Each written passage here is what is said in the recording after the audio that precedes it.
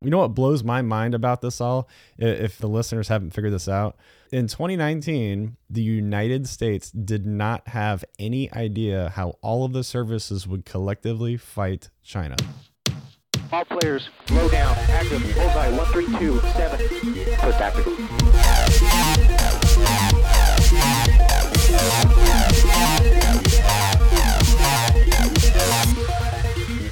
Lights on. Hi, Stryker. It's been a minute. It has been, Paco. Good morning to you. Good morning. Or afternoon, or wherever you guys are listening out there. Stryker and I go back about 10 years. He's a longtime listener and reader, first-time caller. We could talk about a ton of things today, but I brought him on the show specifically to talk about how the U.S. military predicts and plans for the future, or at least tries to. I think in this episode, our listeners are going to hear some eye-opening things that they probably weren't expecting. I'm Mike Paco Benitez, and this is The Merge, where we make sense of defense in an enjoyable way. And some otherhood before we get started. If you like what you hear, leave us a rating, a review on Apple Podcasts, Spotify, or wherever you get your pod. It really helps. Same thing goes at YouTube. You know what else helps? If you tell other people about us, so spread the word. And then finally follow us on the socials, on Twitter, Instagram, and LinkedIn. Or those are the big three that we're on. And if you are picking up what we're putting down, consider supporting us on Patreon. It has different tiers of support. It's a pay what you want model, so no matter what, you get it for free. But a little goes a long ways to kind of crowdsource our support. And the lowest tier is called the Piddle Pack. It's $3 a month because we make every drop count. All right, so admin's complete. Stryker, why don't you tell everyone about yourself? Thanks, Paco. So Colonel Don Stryker Haley, I've been in the Air Force for 24 years, getting ready to retire here soon. I started out ROTC at Vanderbilt and then went to pilot training at NJEP, your Native Joint Jet pilot training. I joined the Strike Eagle community, was there for most of my career as an F-15E pilot. Paco knows we spent the time in the 492nd together. So I was a DO there, commander in the 333rd, 4 deployments total. And since that time, my career, the latter part of my career has been spent as an Air Force strategist. So I went to the School of Advanced Military Studies on a fellowship, and that put me in a kind of a separate branch of being a strategic planner. So I went to the Pentagon after that, and I spent 3 years there, worked in Skunk Works, so Futures and Concepts and Air Force Futures.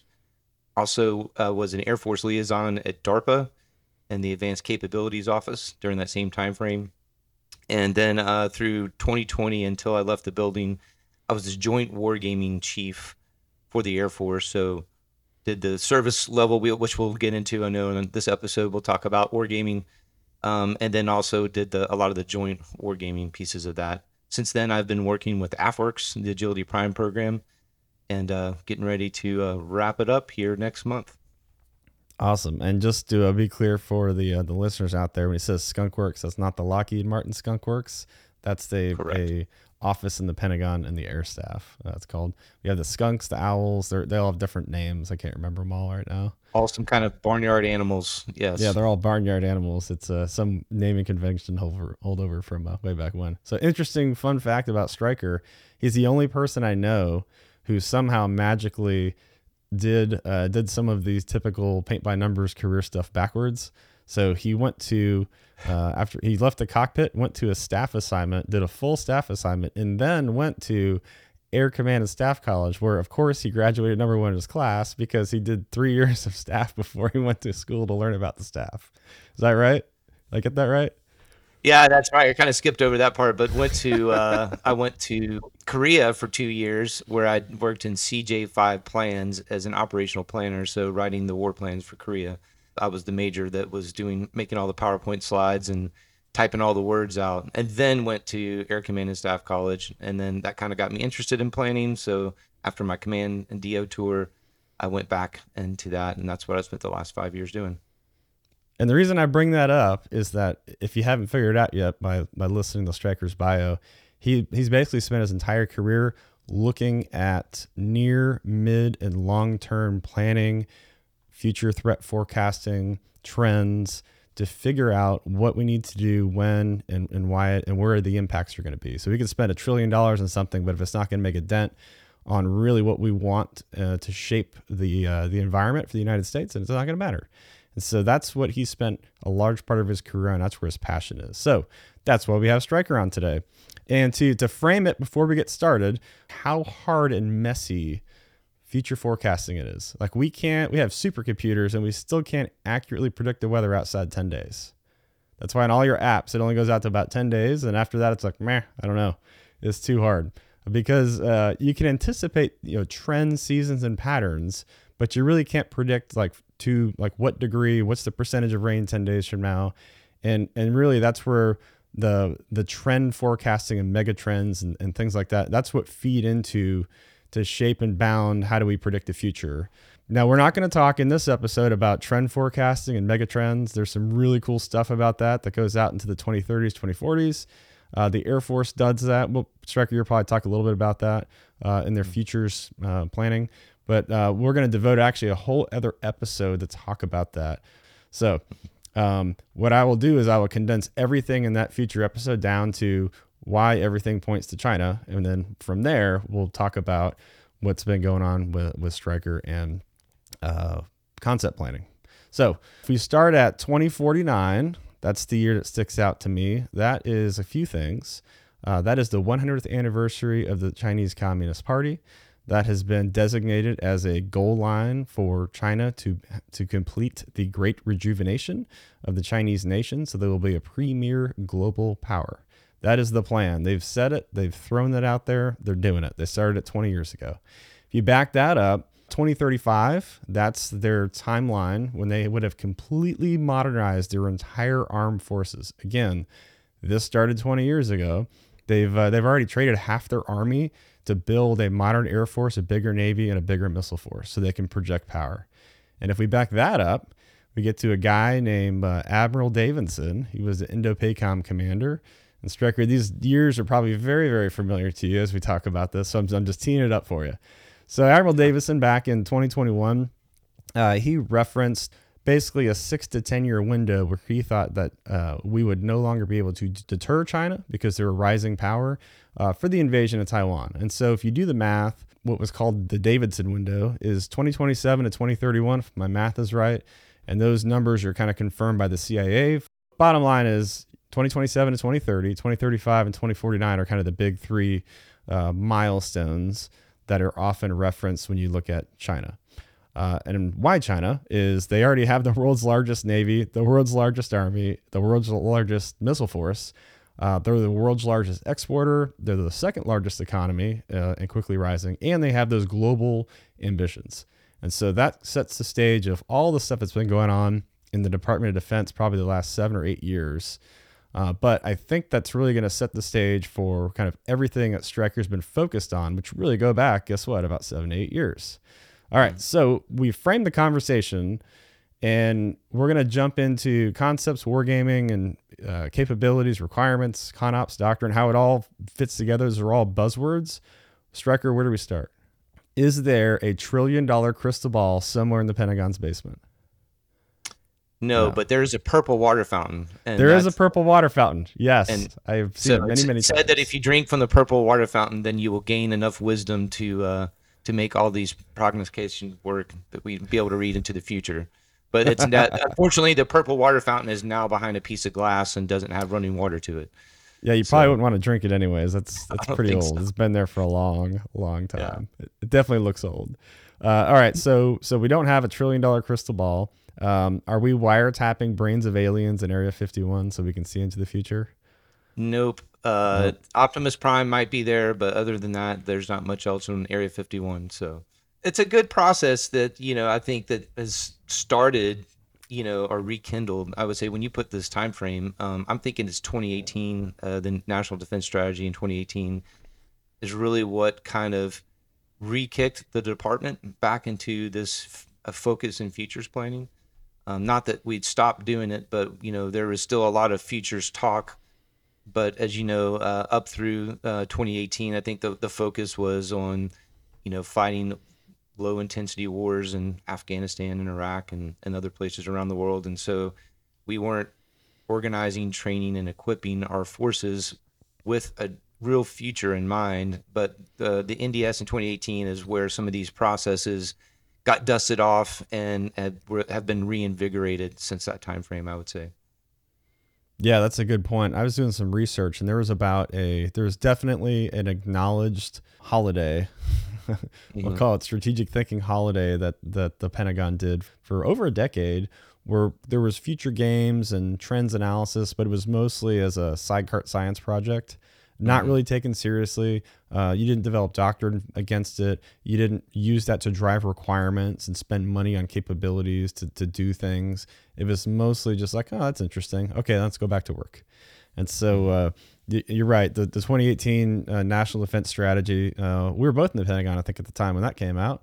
And that started driving a few things. And there's a whole bunch of things behind the scenes that happened before, during, and after that came out from the beginning. The first thing was it became clear when they started getting people together to talk about this whole great power competition that they had, the Pentagon had too many service stovepipes, and we were thinking very regional across some invisible policy lines on a map that someone drew in 1986. And then all of that created some misaligned interests because of the way that you're organized. So there's a saying that you stand where you sit. And so everyone had their own lenses they were looking at this, but there wasn't really anyone that was really looking at like the big picture.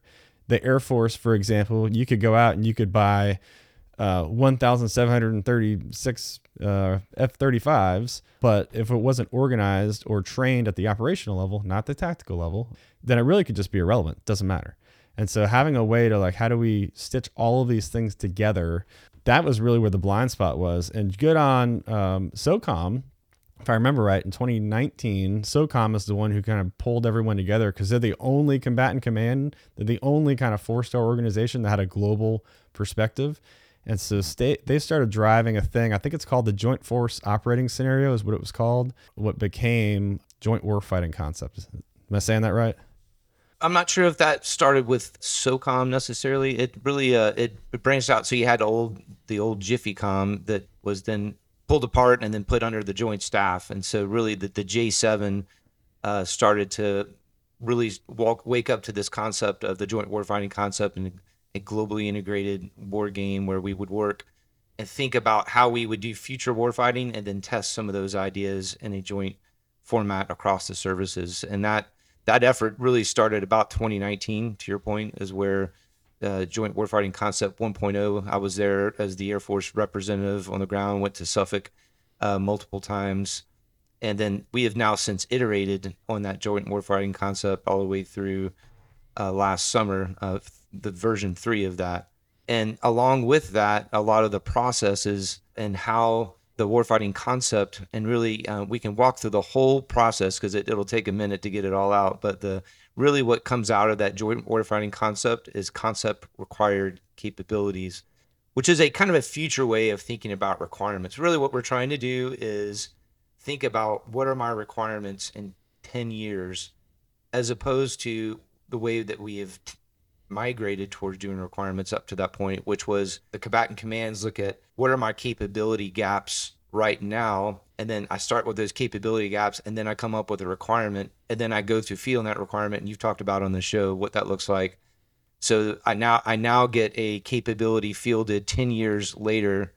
So this concept-driven, threat-informed way of doing capability development is a way of trying to lean into the future and trying to anticipate what those requirements are a little bit ahead of time so we can start that development earlier. That's really kind of the big picture, what changed.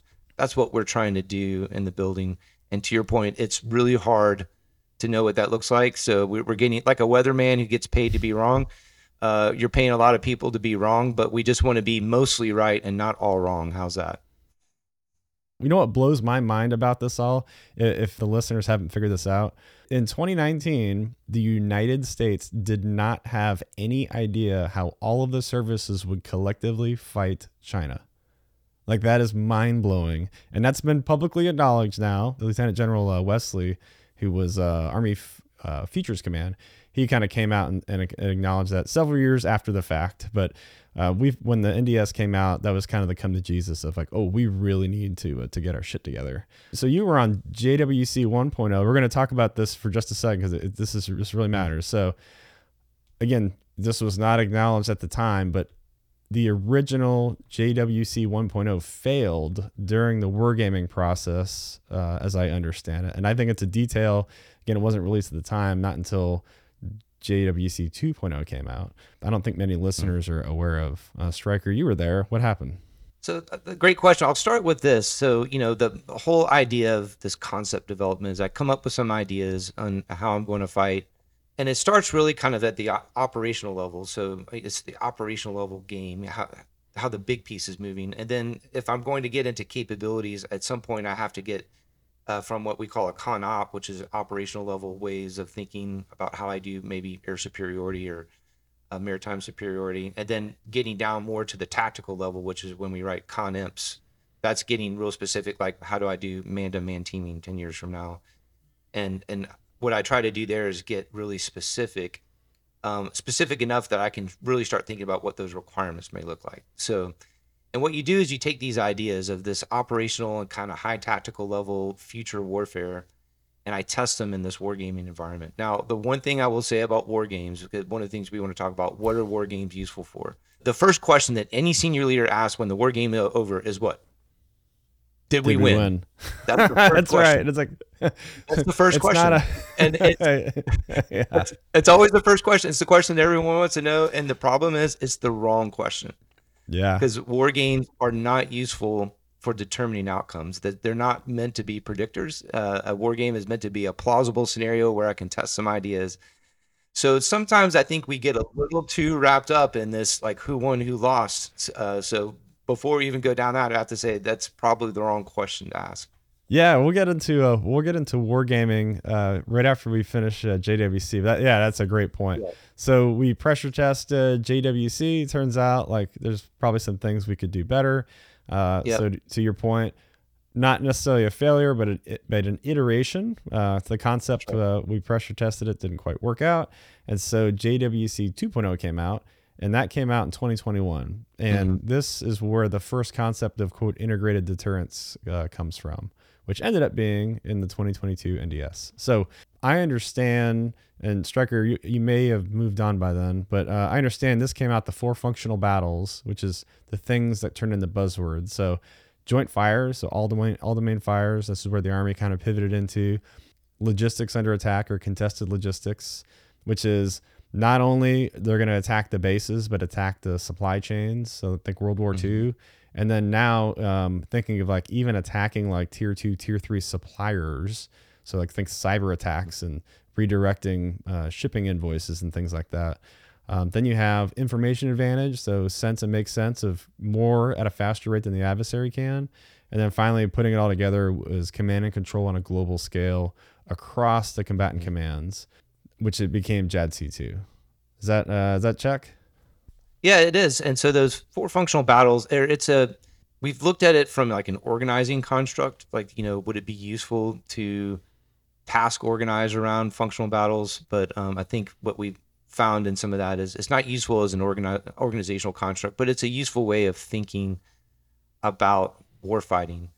And so when you start bending it in some of that ways, it helps bring, for instance, focus onto logistics and just how it's the Pacific. We've learned this in World War II. It's not new, but in some of our previous iterations of wargaming, to be honest, we didn't really have the capability to really look into. I mean, we have like 1 or 2 logisticians, and really, if you're going to look at operational level logistics on a global scale, you can make that its own wargame, and it takes such incredible expertise.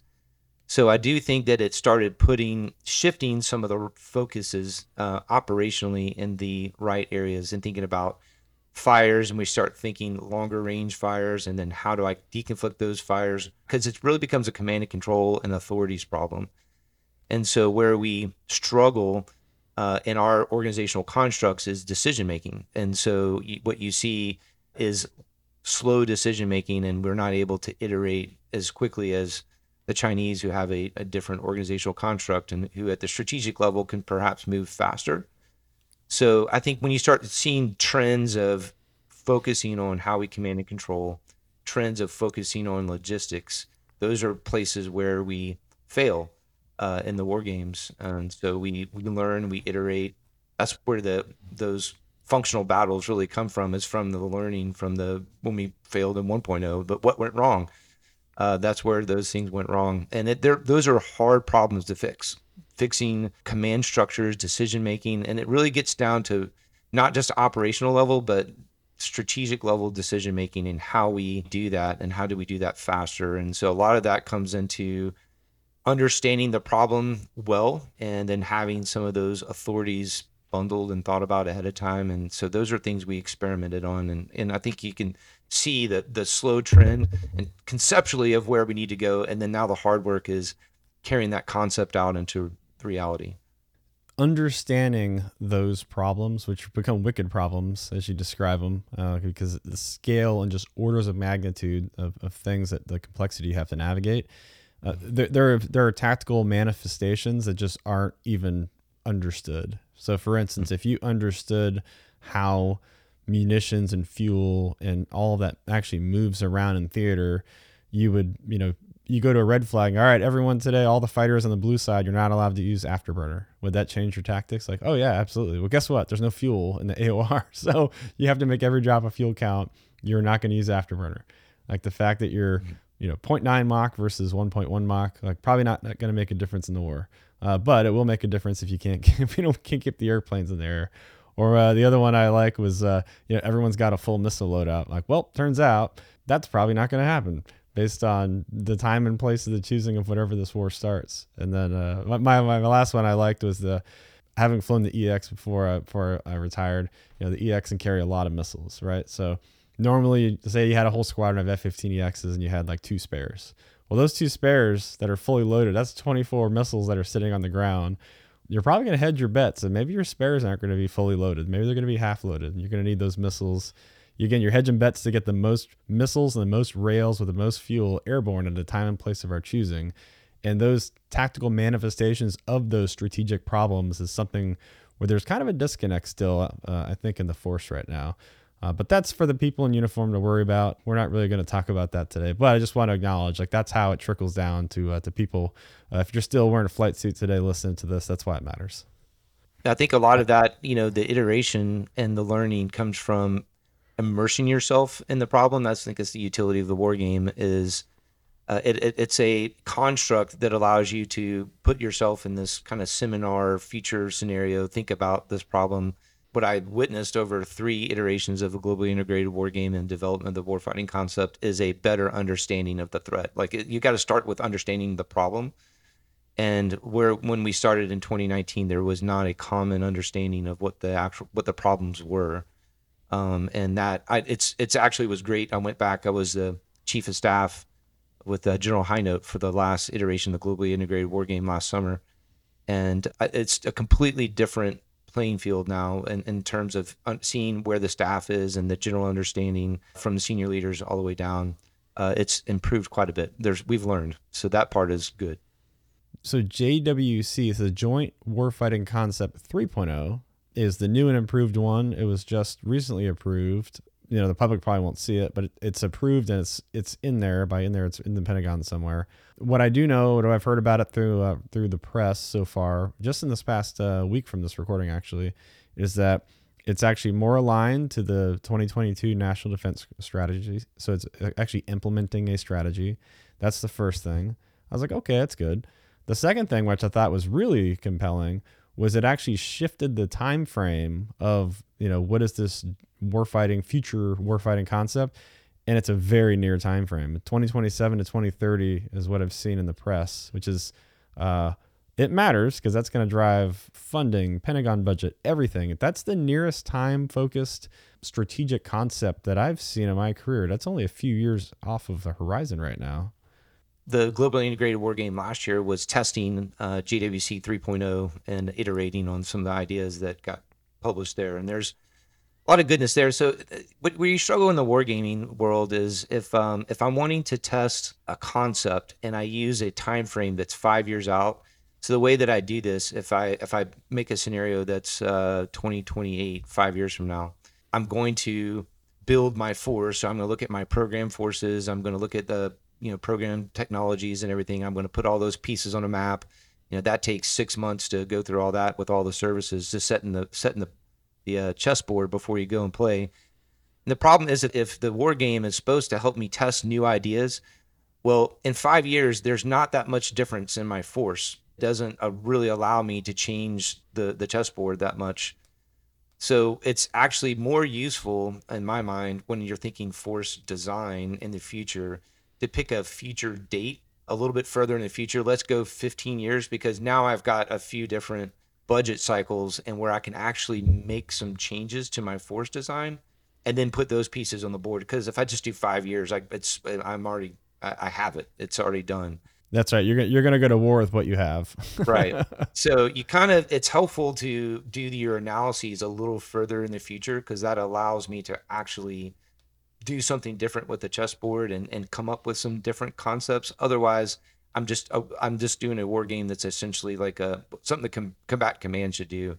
It's a current day war game, more or less. That was exactly my takeaway when I read that. I was like, is that a typo? I'm like, no, I saw it in two different sources and it said maybe whoever said it that was quoted said it wrong, but that was my impression too. I'm like, that's like 5 years away. Like you're already like at the end of basically right at the edge or outside of the fight up, the planning cycle, a 5-year planning cycle for the budget for the Pentagon. Like you're not going to field a new aircraft or a new like infantry fighting vehicle or some kind of like all domain network that's global in 5 years. That's just not how the U.S. industrial base or the congressional process works right now. Yeah, for the war game, I read the concept, and there's a lot of good stuff in there. My critique is that the document, at least as the last time I read it, was around 70 or 80 pages, and it's TS-SCI, the entire document, which means that it's just really hard to read, And so if my intent is to take this document and for it to drive joint force design, because of the security level, there's a lot of people that don't even have, accounts where they can access TS-SCI information or have a place, a SCIF, where you can go and read the document, even if it's printed out. So it makes it a very inaccessible. Although if you've been watching the news lately, you'd think any senior airman, any E3 in the military has a access to a top secret email account and can just print off anything and put it in their pocket. Which you don't, even at the war game, when we were in the middle of the war game, I think there were 3 people who could, had printing privileges in the war game who could actually get to putting that out. So it just makes it so you're even as a war game participant, it's difficult to get the couple hundred people who are participating in the war game who are testing out the concept to read the concept because it's really long. So that just means that there's only a few people who actually understand what it says, and there's just a lot of nuance. So it's just one of those you just have to be really careful about messaging and who's actually read it and who actually understands it. So there's a lot of great information, but how we use it, there's probably only a few subject matter experts who actually can explain all the nuance and kind of give you the so what out of it. We're going to jump into war games in a second, but since you mentioned where you worked with High Note, let's talk about the organization real quick. So the Army Futures Command was set up in 2018 by General Milley when he was the Army Chief of Staff, and he set that up to be co-equal in command to the Army Forces Command, the Army Materiel Command, and the Army Training and Doctrine Command. The Air Force at the same time was actually trying to do the same thing. So there was a proposed Air Force Futures Major Command construct that didn't manifest itself. Good friend of mine was working that as a 3-star and then a 4-star at the time. That didn't really work out, but it kind of evolved into an Air Force Futures office. It started as an office, right? And that's where I think you got your assignment right when it was getting stood up. I remember going to the first kickoff meeting. I think of that. It was the 4 Alternative Futures meeting. Yeah, AFWIC, so it was the Air Force Warfighting Integration Capability, was kind of the test construct, and then it eventually reorganized and became Air Force Futures.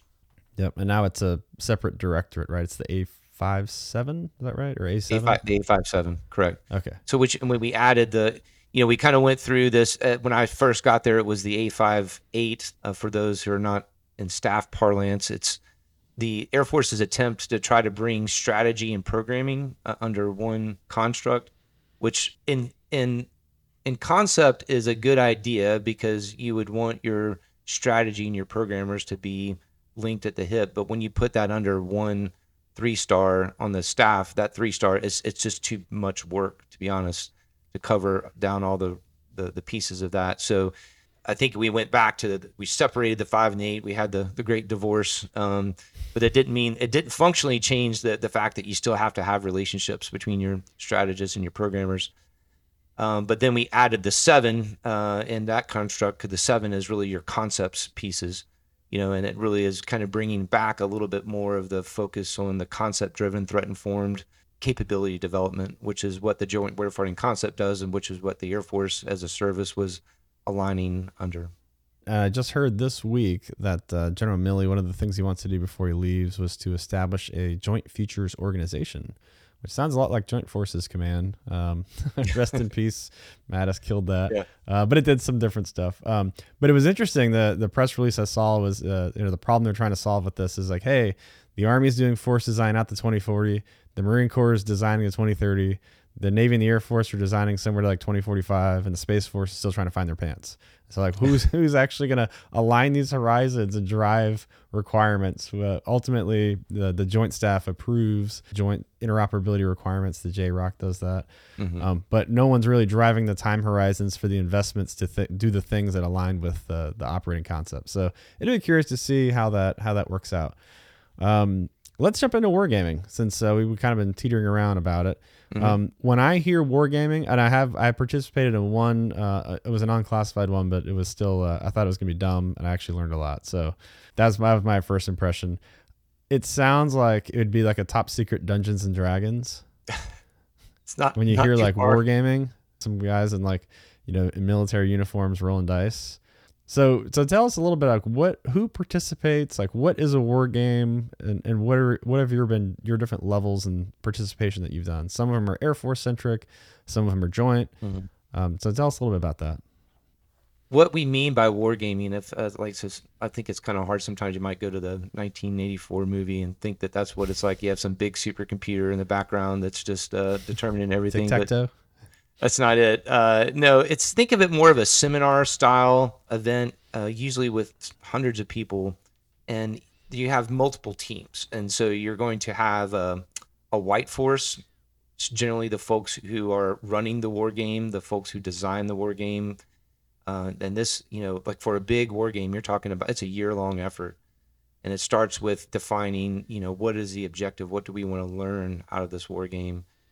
So you have your white force people who are designing the game and who are running the games, and that gets down into mechanics and time horizons. And is it a strategic level game? Is it an operational level game? Am I going to focus?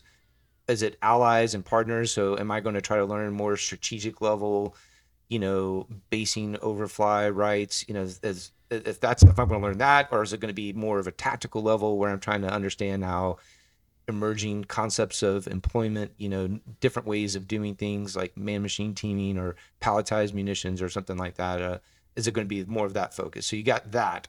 And then you're going to have a blue team who is generally the U.S. and allies and partners. So that you put those together. And so the blue team is really driving the war game because they're driving the ideas of the new concepts of how I'm going to fight, or, the new warfighting constructs. Then you have a red team who's playing the adversary, and that's generally folks from your intelligence community. And there's even kind of specialties of folks in the intelligence community who focus on futures intelligence. So understanding, what the Chinese force structure might look like 20 years from now and how they might want to fight. So the red team comes in, and then you have sometimes you have a green team. A green team are your allies, partners, neutral nations, other political entities. And how you build those teams is all driven by the level that the game is at. So your participants might be different depending if it's operational level versus strategic level. So then you put all these people together, and then you have this time horizon, and then you generally have some kind of a move, counter move where, and this all gets into design where the blue might do an action, then we'll see what red does, and then the white force adjudicates what happens.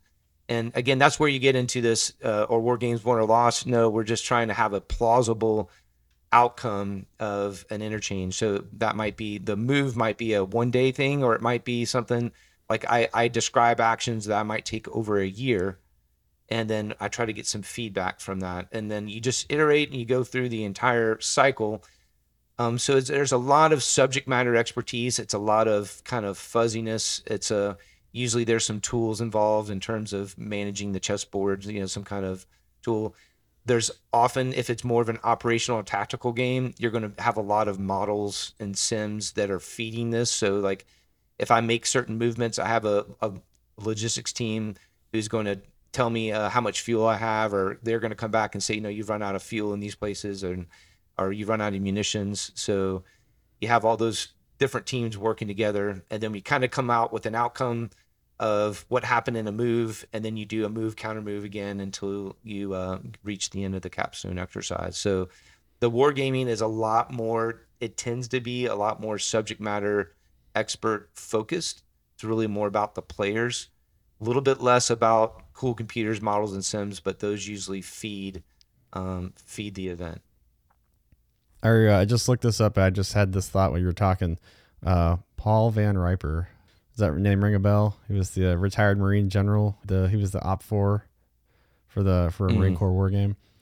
So I had to look it up to remember the details. But so he was pulled in as a retired general to lead the red team for a war game the Marine Corps did in 2002 called Millennium Challenge, and he basically adopted an asymmetric strategy. So the scenario was basically, hey, you're in the Middle East with a regional belligerent that rhymes with Iran, and you have basically the superpower of the United States Navy and Marine Corps in the Gulf, and conflict happens, go.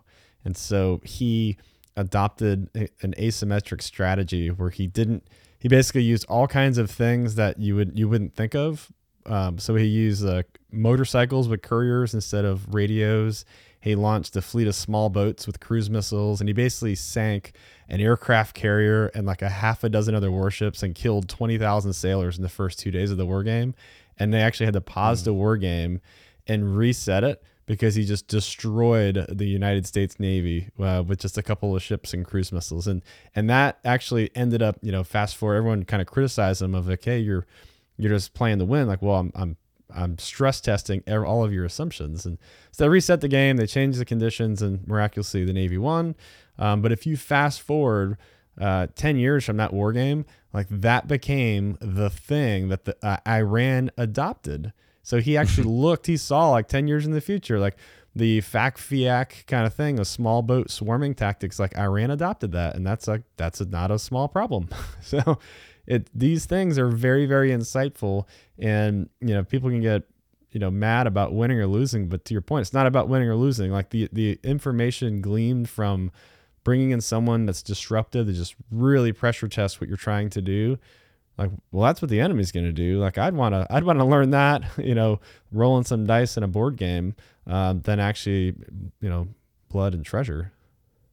Right, and it's good for testing biases that we all have. So I think it's very difficult, I think, for the blue players to really completely understand red. And when you think China, when someone role plays and someone that has studied how the Chinese think and they studied their doctrine deeply, and then that turns from not just theory or something that I've read.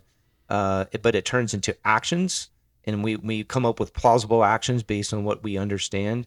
And then when you see those actions, that's when you have the aha moment of, okay, now I really understand the problem.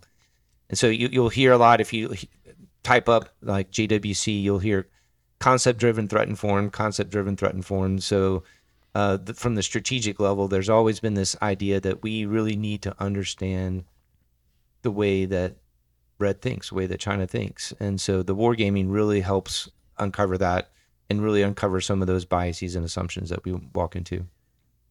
Yeah, General Brown, who's going to be the next chairman of the Joint Chiefs, he was big on that starting about 2 years ago. But know thy enemy. Read about how China thinks. Don't just look at the spec sheets of their equipment. Know how they think. Know how they organize. Know how they train. The equipment's the easy part. The other stuff that really gets insights into how they think, how they're going to fight, and really the will to fight too. What's the funniest thing that you've seen happen in a war game? Oh boy, that's a good question. They're usually pretty intense, and I think at least I've often been the blue lead for the game, and so I get pretty intense. And I think that people kind of get into the roles, but I think I've worked a lot with General Highnote, and he does a very good job of role playing, because sometimes, if we're doing more of an operational game, he'll pretend to be Madam President, 10 years from now, and then he'll write some kind of press statement or something like that to kind of keep the narrative going. And he's really, really, really good at getting in role. So try to picture this. So General Highnote as Madam President reading a memo in like this high pitched voice. Is that a thing? No, he didn't quite go that far, but okay. He didn't quite go that far, but he did invent a persona for the president, and like kind of describe the political environment of, who got her elected, what was her base, so there's a little bit, so you can kind of play into the political pieces of this, because so much, boy, where we get wrong in this is, if you get in an operational level war game, you get a bunch of operators, then, of course, every nail that's out there, we have a hammer. And so we just want to hammer down on everything. And that's really not the right answer. The right answer is often a lot of restraint at the operational level to achieve strategic objectives. And he was really good at playing those scenarios out. Because I've done several war games with him, it was always fun to watch him do it like the second or third time, because I kind of knew it was going to happen, and watching the training audience kind of react to that was pretty entertaining. Nice. Okay, along the same lines, and we'll get to some of the examples of capability and concepts that have come out of the war games in a minute. What is like the most surprising thing that you've seen leading a war game where you just got completely annihilated or just like blindsided by something that you hadn't anticipated? They're like, and really took something to heart? The first few, so I've done like the different China scenarios, South China Sea, Taiwan. I think I've participated in 25 or 30 war games over those scenarios. So I've seen them played in very different ways, and I've seen the red teams play in different way, and I've seen the blue teams play in different ways. What I think I've learned, if I can say broadly, because I have to be careful, I try to I'm speaking in generalities and things that you can generally find in open press, right? But what I see is the first couple games, again, I think we always went for, as a blue team, for like, what's the operational advantage? What do I need to do operational advantage? And that often, what you'll find, there's some truths, especially as we look at future war 10, 20 years from now. This is a long answer, I'm going to get there. Is there's a truism of like there's an inherent advantage in the offensive. And you see that playing out in the space domain. You see that playing out in the cyber domain. You see that with missiles and missile defense and counter-air. And you see that even surface warfare. So there's a trend of, if operationally you want to gain advantage, there's a kind of a first movers offense better than defense advantage operationally. And so what you get is you kind of get into who's going to go first, and then are we more reactive, and then what's your targeting strategy out of that. And what happens is you often see in these scenarios, the things escalate very quickly. And then you kind of get into this strategic escalation question and how you walk the ladder and how do you control that. When, if we're trying to do JADC2 and we're trying to close thousands of kill chains in hundreds of hours, and the Chinese are trying to do the same thing, operationally, things are moving very quickly. And then it's difficult to understand how that's impacting the strategic environment. So what I've noticed is that when we've gotten a little more nuanced about how we apply the military instrument of power, and we apply it, maybe it's not all about going thousands of kill chains, but maybe it's just very specific uses of military power. It tends to have better strategic outcomes in terms of the insights we're gaining in wargaming. Like, not saying we win or lose, but a lot of times we will define losing by, operational level wins or losses, but it's really the strategic level that we care about. And so what has surprised me is that it's even more nuanced than I thought. I knew that as a strategist, but I've seen General Hino play the game a little differently, as a 3-star than he did as a 1-star. And I saw him learn. I saw the Joint Force learn, and he definitely learned how strategic victory just looks different. And so that's why defining winning is a very nuanced thing. And that's kind of my biggest takeaway of my last war game was the specific application of military power.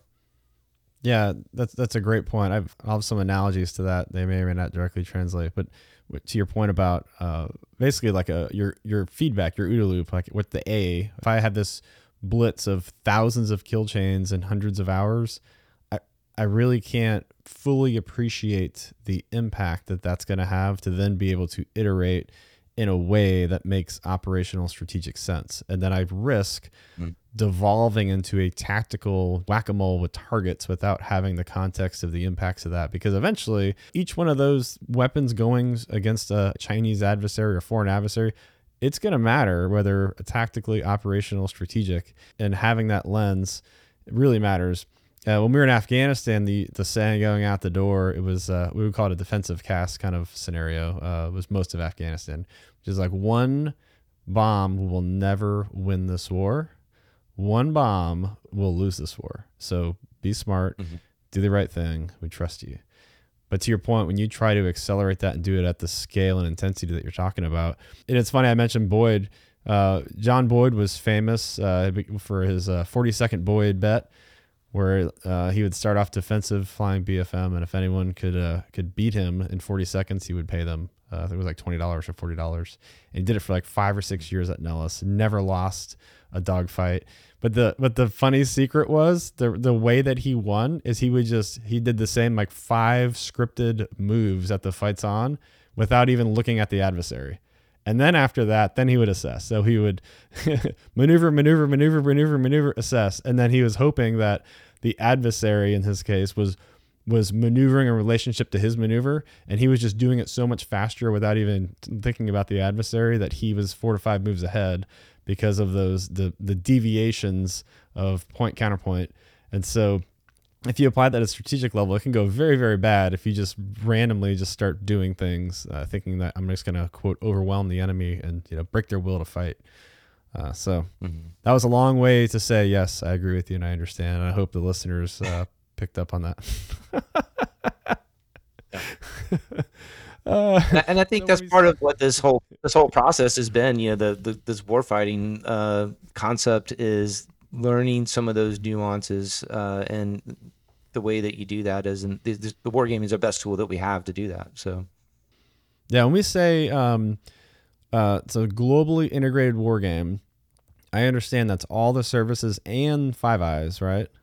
It depends. We in the last iteration, yes, the very first iteration of the game, we didn't have Five Eye participation. So there's pluses and minuses in terms of when you're doing force design and force development. You certainly, we're going to do this with allies and partners, so we need to understand what the allies and partners bring strategically. Like when even we're talking about basing overfly, and when do you anticipate coming in the fight, or what interest do you have in and things like working with the Australians. They see this as a north-south fight. We see it as an east-west fight, and that sounds really simple, but it's actually really important when you start talking about logistics and how you're going to feed and fuel the fight. So that's really important, but a lot of what we do when we're talking about force design 10 or 15 years from now, it just, as you know, it gets into acquisition SAPs, so special access programs. So a lot of our nuanced capabilities rely on those ranges. And so if we're really wanting to test design concepts that involve a lot of SAPs, when you start trying to do it with allies and partners, it becomes really difficult. So you lose a little bit in terms of the operational level of the game and bringing in allies and partners, because you can't fully test all your ideas just because of security issues, but you gain a lot in the strategic part of that. And that all comes back to game design and what you're trying to learn. For those who aren't tracking, we talk about top secret. That's kind of vertical security classifications. And then you have horizontal classifications or compartments. And so your your sensitive compartmented information, SCI. That's your intelligence sources and methods that derive the threat informed information. And then when they say fully informed, that's the SCI part, so the intel about the threat, and then all of the technology and capabilities. And that's that other side are called special access programs. So when we're talking about all the services globally, fully informed classification levels, we're talking hundreds and hundreds and hundreds of compartmented programs of information. And so, like, what do we actually have? What are we spending all this money in the Pentagon on? Here's what we're spending it on. You go, oh, interesting. Didn't know that.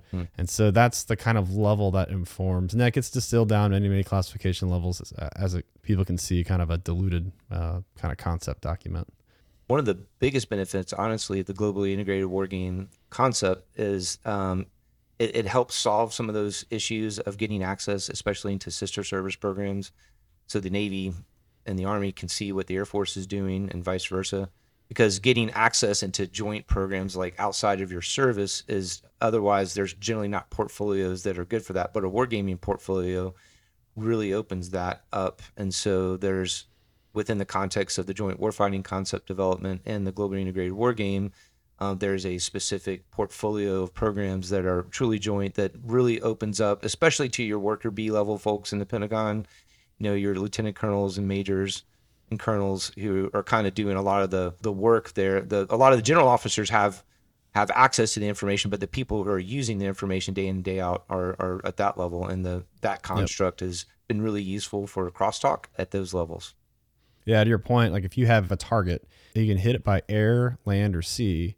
Well, the Army guy, he's got a land-based long-range missile or something, long-range fire, but he doesn't know that, the Navy, they have a subsurface capability with a submarine because that's under several different special access programs.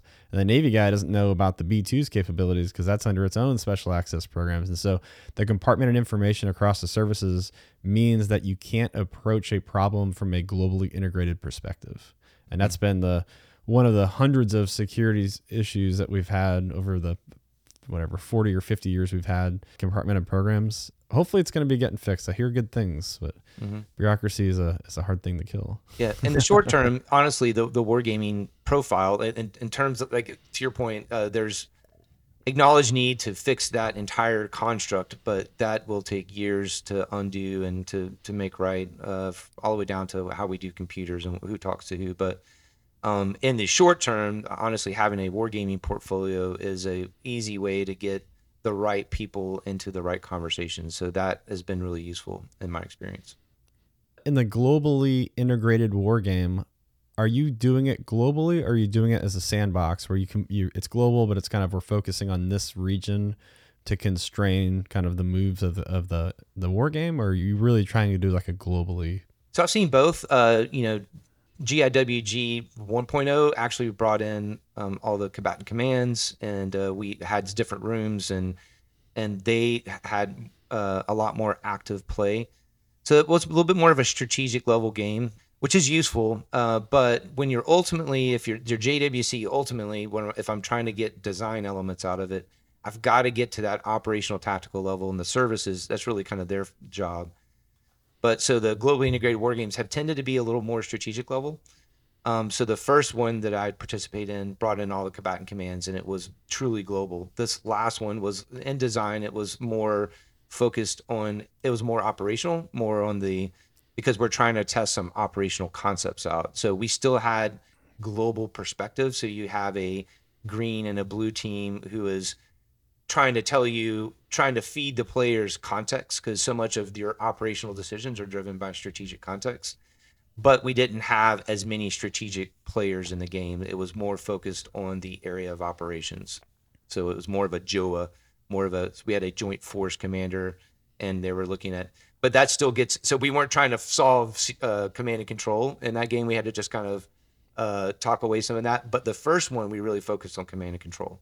So again, every game has had a different flavor, and we've learned different things because of the focus of the game. I don't know if it was that war game or the first one you were talking about that was global, or another one about the same time when I was in the Pentagon. But I remember, I want to say it was a Russia example, and I remember a certain 3-star or 4-star at the time, talking about it afterwards, informally. And he's like, well, things kicked off in Eastern Europe with NATO. It wasn't Ukraine at the time. And so it was a combatant commander's perspective, like who's going to do what. And so EUCOM, European Command, he's involved, obviously. Well, then the Stratcom commander, who owns all the nukes, they go on high alert. And so they're pulled the nuclear bombers and the subs for that mission. And so EUCOM goes, oh, well, there go half my bombers. And then Northcom goes, well, now I'm going to elevate my homeland defense alert levels, and now I have to prepare to defend over the Arctic. Well, there goes a third of my fighter squadrons. And then Southcom gets involved because now is an indirect pressure campaign with Venezuela, which Russia is very, very active in and down there. And then Indo-PACOM gets involved because they're doing a distraction indirect campaign on Eastern Russia. So think like blockades for oil and industrial machinery and things like that. And then there's actually no one in charge because those combatant commanders, there's no one in charge of them. They all independently report to the Secretary of Defense. You'd think that the chairman of the Joint Chiefs is like he's the senior military officer, but he has no command authority. He has no troops. He's not in the chain of command. He is literally an advisor to the president, the Secretary of Defense, and the National Security Council. So in this tabletop war game, all these 4-stars are like, well, who's going to coordinate all this? Like, I don't know. Like, I guess the Secretary of Defense is going to run this whole thing. I'm like, well, we probably want someone with a global, like, joint perspective with a uniform that has like 30 or 40 years of experience involved in this process somewhere. Mm-hmm. That was funny that you bring that. Yeah. That was Globally Integrated War Game 1, and that's okay. So that was exactly, that one. That's okay. exactly what we focused on. Is what you're describing is each of the combatant commands, pulling their resources, and there wasn't like a global integrator. So they in the game tested some concepts of a global integrating function. So that's a perfect example of like how you can use a war game more at the strategic level. In this case of command and control and who's going to do what and where does where would that function reside, and you would want to build a function for it. It's the reality is it probably comes down to the personalities who are leading those organizations at the time of the conflict, because it becomes really political and a lot about relationships and power and all those kind of things. But there was a lot of learning that happened. That's really helpful from a force design perspective, though. I think a lot of the feedback we gave to that game is if we want to get down to con ops and then con imps, and ultimately I'm trying to sell you what widgets I want you to put in the budget, I need a game design that gets me a little more towards that operational end. And that's what the last iteration was, more that operational flavor. So we can kind of answer more about how are we going to fight as a joint force, which is more helps us buy the right widgets, but we still have to fix the command and control pieces of that. That's a good segue into, okay, I've done a war game. Now what? Yeah. So we'll talk about some widgets in a second, but I just want to highlight, like, when you look at future forecasting and trends, which another episode we'll talk about, and then wargaming, you can start to see what science and technology investments you need to make. Mm-hmm. And so that informs, which actually just recently came out, the National Defense S&T strategy. Mm-hmm. So we now have a S&T strategy. And it identifies 14 kind of critical tech areas for investment for R&D. So your R&D money to develop the science and technology. Once you develop S&T, it can be matured into R&D. So we're doing component development, prototypes, and demos. And then eventually R&D money turns into OSD, which is operational system design, and EMD. So engineering, manufacturing, and design. So we're building the thing. Mm-hmm. So you go from science to development to build it and field it. Mm-hmm. And so if we fast forward to the end, what are some of the widgets that you can talk about and concepts that have come out of this that everyone's like, yep, if we invest here, we can predict this kind of outcome on joint fires integration, of either filling a capability gap or influencing the adversary in a way that provides deterrence. I'll talk about the process, and then I think we can talk about some products. So just a little bit on the process. So we talked about this joint warfighting concept that we test in the context of the globally integrated war game. Along with that, there's numerous other experiments and modeling and simulation that goes to feed that at the joint level. Then of course the services have their own service level war games. So big Title 10 games. So for instance, the Air Force, we have Futures Game, and Futures Game generally focuses on that further time horizon, especially in the Air Force, because when you talk about a lot of things we buy in the Air and Space Force, it's a long lead kind of stuff. The Marines might be able to buy stuff quicker just because of the kind of equipment they tend to buy compared to Air and Space Forces in general. So we have those longer lead games, and those games, we're testing concepts and developing them and maturing them, and then we bring the best of breed into the joint gaming environment. It's generally the same people too who are participating. It's the same group of folks. So we kind of do our own iterations and our own service learning, then we take that into the broader joint context. And you get these concept required capabilities that feeds into the JROC, the Joint Requirements Oversight Council, which then informs the chairman's program recommendation, which then goes into defense planning guidance. And then the defense planning guidance then tells the services POM, program objective memorandum, and gives guidance on how we should spend our money for the budget. So that's the joint process. The reality is it's not as defined. We can make a PowerPoint slide, and the reality is we're doing our own concepts. We're testing them in the joint environment. And, so the services are kind of writing our own guidance, because we help write the concept required capabilities that go into the defense planning guidance. So we're kind of giving ourselves our own guidance in a way, which is a good thing, but it's with joint understanding in a joint context. And then we have to go then and program the money. And then the reality is when you hit the POM, and this, you've talked about this on a lot at the merge, is I've done all this thinking, and it comes down to I don't really have that much money that I can reprogram in this POM, and there's only like one or two of these widgets out of all the widgets I'd like to go after that I can actually put money against. And so hopefully what we've done a good job in the 5 in the Air Force futures and the strategy is we've kind of defined the design. These are the places we'd like to go. And then now we're going to have those hard conversations with the programmers and the acquisition specialists. So it's that 3 kind of arm: the strategy, the programming, and then the acquisition. And then the reality hits that of all this cool stuff, I can only do like 2 or 3 things. And then we just have that conversation with the chief and like General Hinote, the 5 and the 8. They get together and like, well, this is your to-do list that you'd like to get after, and boss, we can only get after these couple things in this budget. And what are the priorities? So we get the 1 or 2 widgets, and we get a couple good wins out of it, and just hope that we get more money next year. So just to sum that up, hey, there's 10 things out of this that we really want. By the time it makes it down to the services, it's like, okay, there's 7 that made it through the cut. Goes up to the chief and look at the budget. We can afford 3 of them. So we're going to put 3 in the budget. It's not a budget, it's a budget request. Yep. Then it hits politics, and those 3 gets chopped down to like, 1 to 1.5 maybe. Right. Because to fund something, you have to defund something else. And that's what gets to very, very, very political, which we won't get into that today. But that's where you see the politics and reality get in the way. Not get in the way, but it's part of the checks and balances of government. It's the cost that we pay for the society we live in. Right. All right. So what are some of the things that you've gotten across the finish line out in the public that you can tell us about that came out of these? So one thing I think it serves as a good example and to the illustration of just trying to understand how difficult this whole process is in future planning. And so agile combat employment is one that's really good to talk about. So ACE. So ACE is a concept really. And the concept is, for those who are unfamiliar, it's when you look at air forces, we're very maneuverable at the tactical level. So an aircraft can move around. I can change where I'm going to land. At the operational level, we're not very maneuverable. If you're going to launch a B-52, there are only certain pieces of concrete in the world where I can launch a B-52 or a B-2.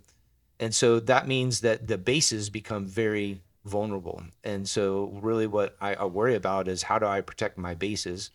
And in the China context, it's really from missile threats. So a lot of people we talk about air superiority in the Air Force, and we generally imagine the average airman, I would think about air superiority in terms of tactical wins, like a fighter and doing a, fighter v fighter, it's Top Gun style, I'm going to go rage. But in 2017, we actually redefined air superiority as the degree of control of the air that allows you to execute operations without prohibitive interference from air and missile threats. And so those missile threats hold our bases, at risk and that those bases are at risk, that's where, launching and generating air power becomes an issue. So ACE is one of the methodologies it's doctrinally, it's defensive counter air. It's a way to protect my forces by disaggregating and not putting all my, like, I don't want to go to Guam and put everything that I have in the Air Force on this one Anderson Air Force Base, because it just takes one big missile attack to make all of those airplanes go away. So I need to think about how I can rapidly aggregate and disaggregate my forces. But to do that, it's a lot of logistics. It's a lot of pre-positioning of equipment. It's a lot of how do I do things differently? And so there's a lot of pieces to it. There's passive measures and shelters, and there's tool sets that I need to have, like on little islands, pre-positioned and ready for me to do this, so that I need to buy a lot of things in a lot of different places. So ACE, now I have a concept required capability to do ACE. But then, to your point, now I have to go to the Air Force corporate structure, and it turns out for me to do ACE, I need to buy stuff from multiple different pieces of the 8 puzzle. So I have to talk to a lot of different people, like logistics people, and then, and so to find those offsets. There's no ACE line item budget. There's no one line in the budget. There's no one line item. Put money in that PEC and give me the money and we'll make it happen. Correct. Doesn't exist. Not easy. So now I need to find offsets across multiple different portions, all to get one kind of aggregate capability. And it's really hard to write just one requirement. So we did take ACE as a concept. We wrote what's called a strategic requirements document, which is kind of an agile new way of doing requirements. So I could say, I need this capability.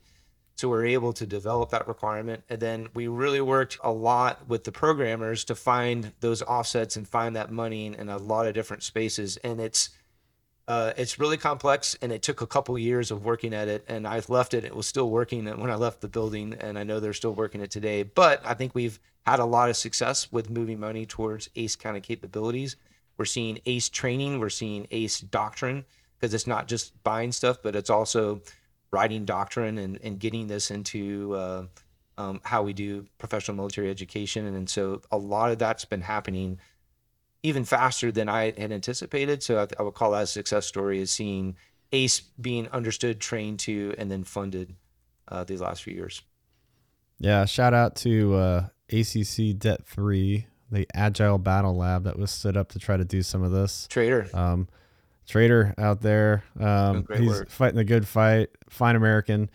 Just didn't have the authorities or resources to do the things that are being asked. And so you see that resource authority disconnect, the say-do gap, a lot of sleepless nights trying to find a way to have an impact. Because like I said, there's not really one person accountable for this. It's a new way of doing business. Mm-hmm. And there's no one line item in the budget. So that's a very cross-cutting concept that's easy to talk about, very, very, very hard to execute, especially with aircraft as they get older and older. Then you have things like the F-35, which uses a 2-tier maintenance, not a 3-tier, like every other aircraft in the United States. And then the Department of Defense doesn't own the supply chain, the contractor does. And so having visibility in the pre-stage and supplies and things like that. Shout out also, when you talk about ACE, real quick, to special operations. So when we think about Air Force special operations, we think of counterinsurgency and ISR, but they actually have placement and access missions. So they can go in all these countries years and years ahead and foster relations, and we have positive relations, and they're doing all these assessments for airfields, and we call POL, oil. What are the supplies? What's the manufacturing base? And so they're keeping those relations. So when we do need something, we have the information, we have context, we have the relations. So P&A, placement and access. Shout out to Air Force Special Operations. All right, in the time we have left, can you talk about any specific widgets, like hardware-wise, that come out of those concepts? Yeah, I would say there's one that's kind of a near term and one a far term. So we could talk a little bit about palletized munitions, palletized effects, and I think collaborative combat aircraft (CCAs). That have all kind of come out of wargaming and analysis. So we'll start with palletized munitions. It's hard to claim that as a complete win right now, but we've had some wins, and I think there's some really interesting things that came out of it. But when you look at, so what problem are you trying to solve? So really, when you look at the Pacific problem set, it all comes down to capacity and posture. I have a very difficult, wicked problem where I'm trying to operationally bring a lot of effects in a short amount of time when I'm not optimally postured. I've got this global posture problem that we talked about where I have assets that, as soon as, Stratcom withholds bombers, and then I've got tankers that are withhold. That's really the tankers that hurt because, the Pacific's a big ocean. It takes a lot of gas to get effects there. And then when I look at the problems sets of, I've got bombers that can only operate from certain locations, and I'd like to be able to disperse some capability and maybe be able to operate from some smaller airfields. And then so this idea of a palletized munition is not to replace my bomber capability, but could I augment my bomber capability with some long range fires from cargo aircraft? And then that becomes pretty interesting. A C-17 that can operate off of a 3,000 foot unimproved piece of concrete, that is very interesting. And then also just there's some strategic ambiguity that I introduced there because I know a cargo airplane could be a bomber. I don't know. And when the bombs are inside, I don't know if they're loaded. And I could pick them up, and instead of just delivering munitions for a bomber then to put on and then go, I could just direct delivery. So there's some interesting problems that gets after. You talk about strategic ambiguity. That there's the tactical ambiguity of that, which is it's a cargo plane or not. Maybe it's a bomber. That was the concept about, hey, if we put missiles on bombers, the bomber could shoot you down, but you wouldn't even know it. Or my favorite was we put the AIM-9Xs on the MQ-9s out at Nellis for some testing, and they killed a couple of Raptors because the F-22s were just like, oh, it's an MQ-9, not a big deal. It's like, and you're dead. Like, what?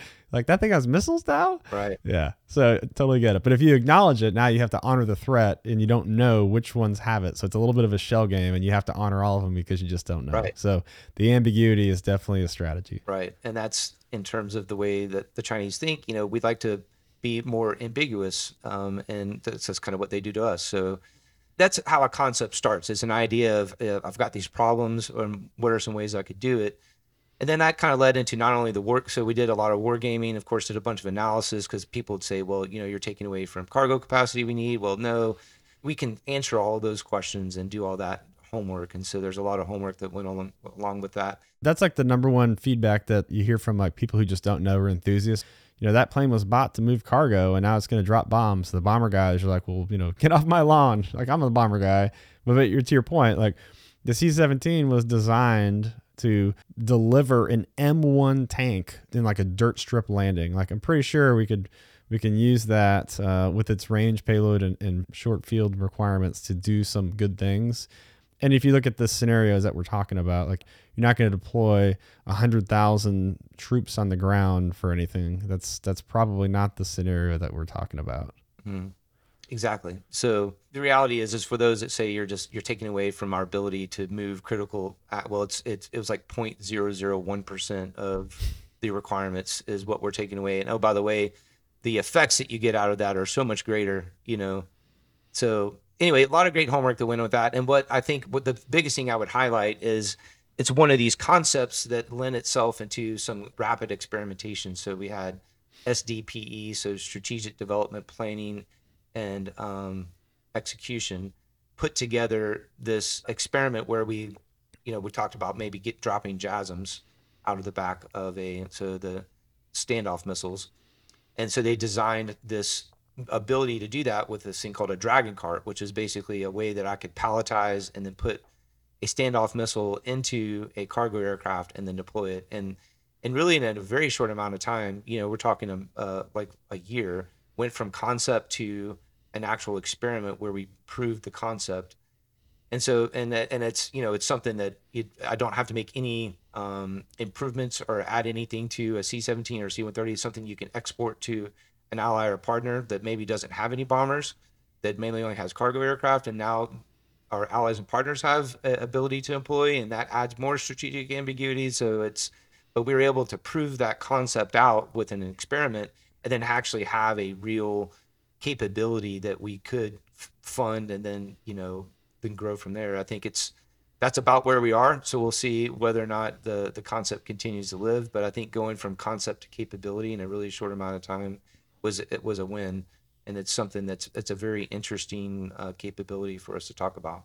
It's a Rapid Dragon, so and it's basically we're going to drop out of the cargo hold. So we're going to deploy them, drop the ramp, and this cart basically deploys these stealth cruise missiles that have about a 500-ish mile range. So that's what he's talking about.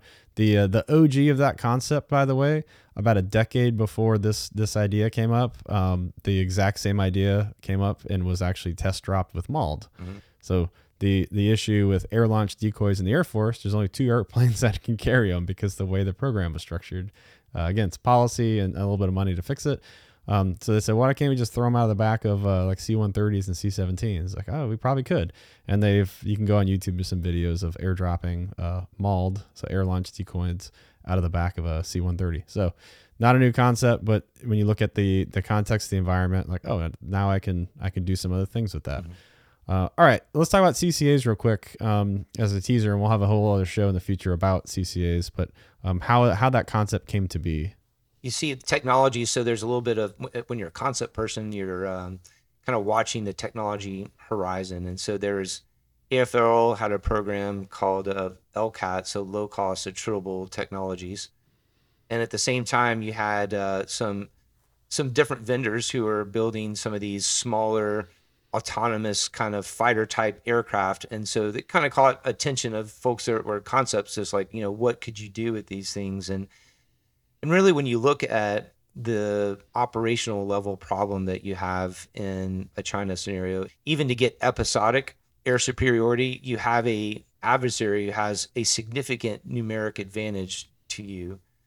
And even if I put more fighters in the theater, which I don't want to do because of ACE, like I don't want to put like 4 fighter squadrons at one base, and then because 3 of them are going to die on the ground.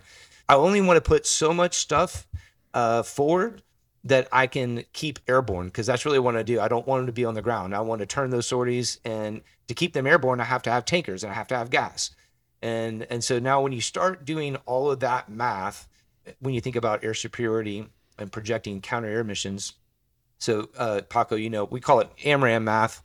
It's all about if I think I'm going to have 60 adversary in an area, then rough AMRAAM math, I got to bring 120 AMRAAMs to the fight.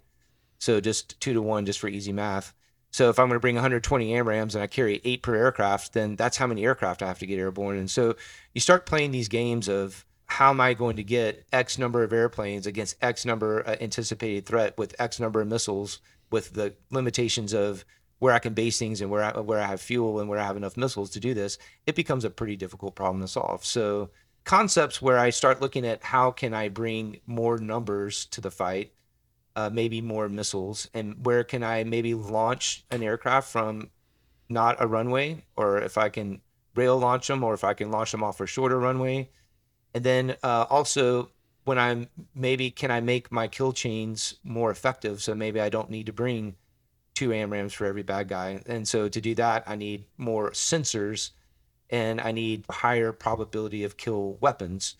So I start looking at different mixtures of all of that. Like, what would that look like?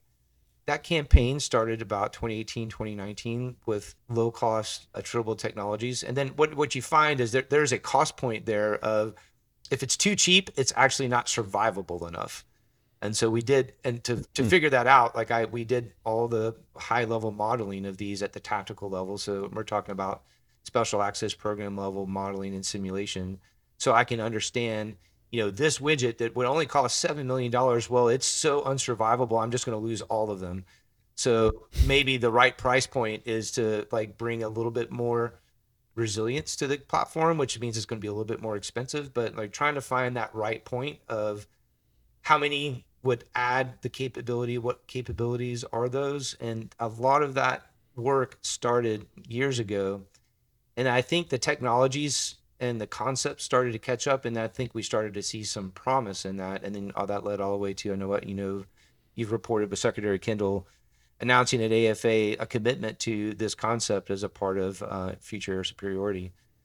It's not completely well defined yet, because that's just one of those where we're going to put a wedge on it and we're going to try to build towards it and iterate. But I think, have learned a lot about what the right designs might look like and what those right mission sets might be. And that all came from wargaming, modeling, simulation, a lot of conversations, looking across different vendors and looking at what these technologies might be able to do in the future. Nice. We've been talking for probably a little bit over an hour now. You're retiring soon, and I'm sure that there's listeners out there who'd love to chat more about what we've talked about today. Pick your brain on some stuff and maybe about your future. So where can people find you?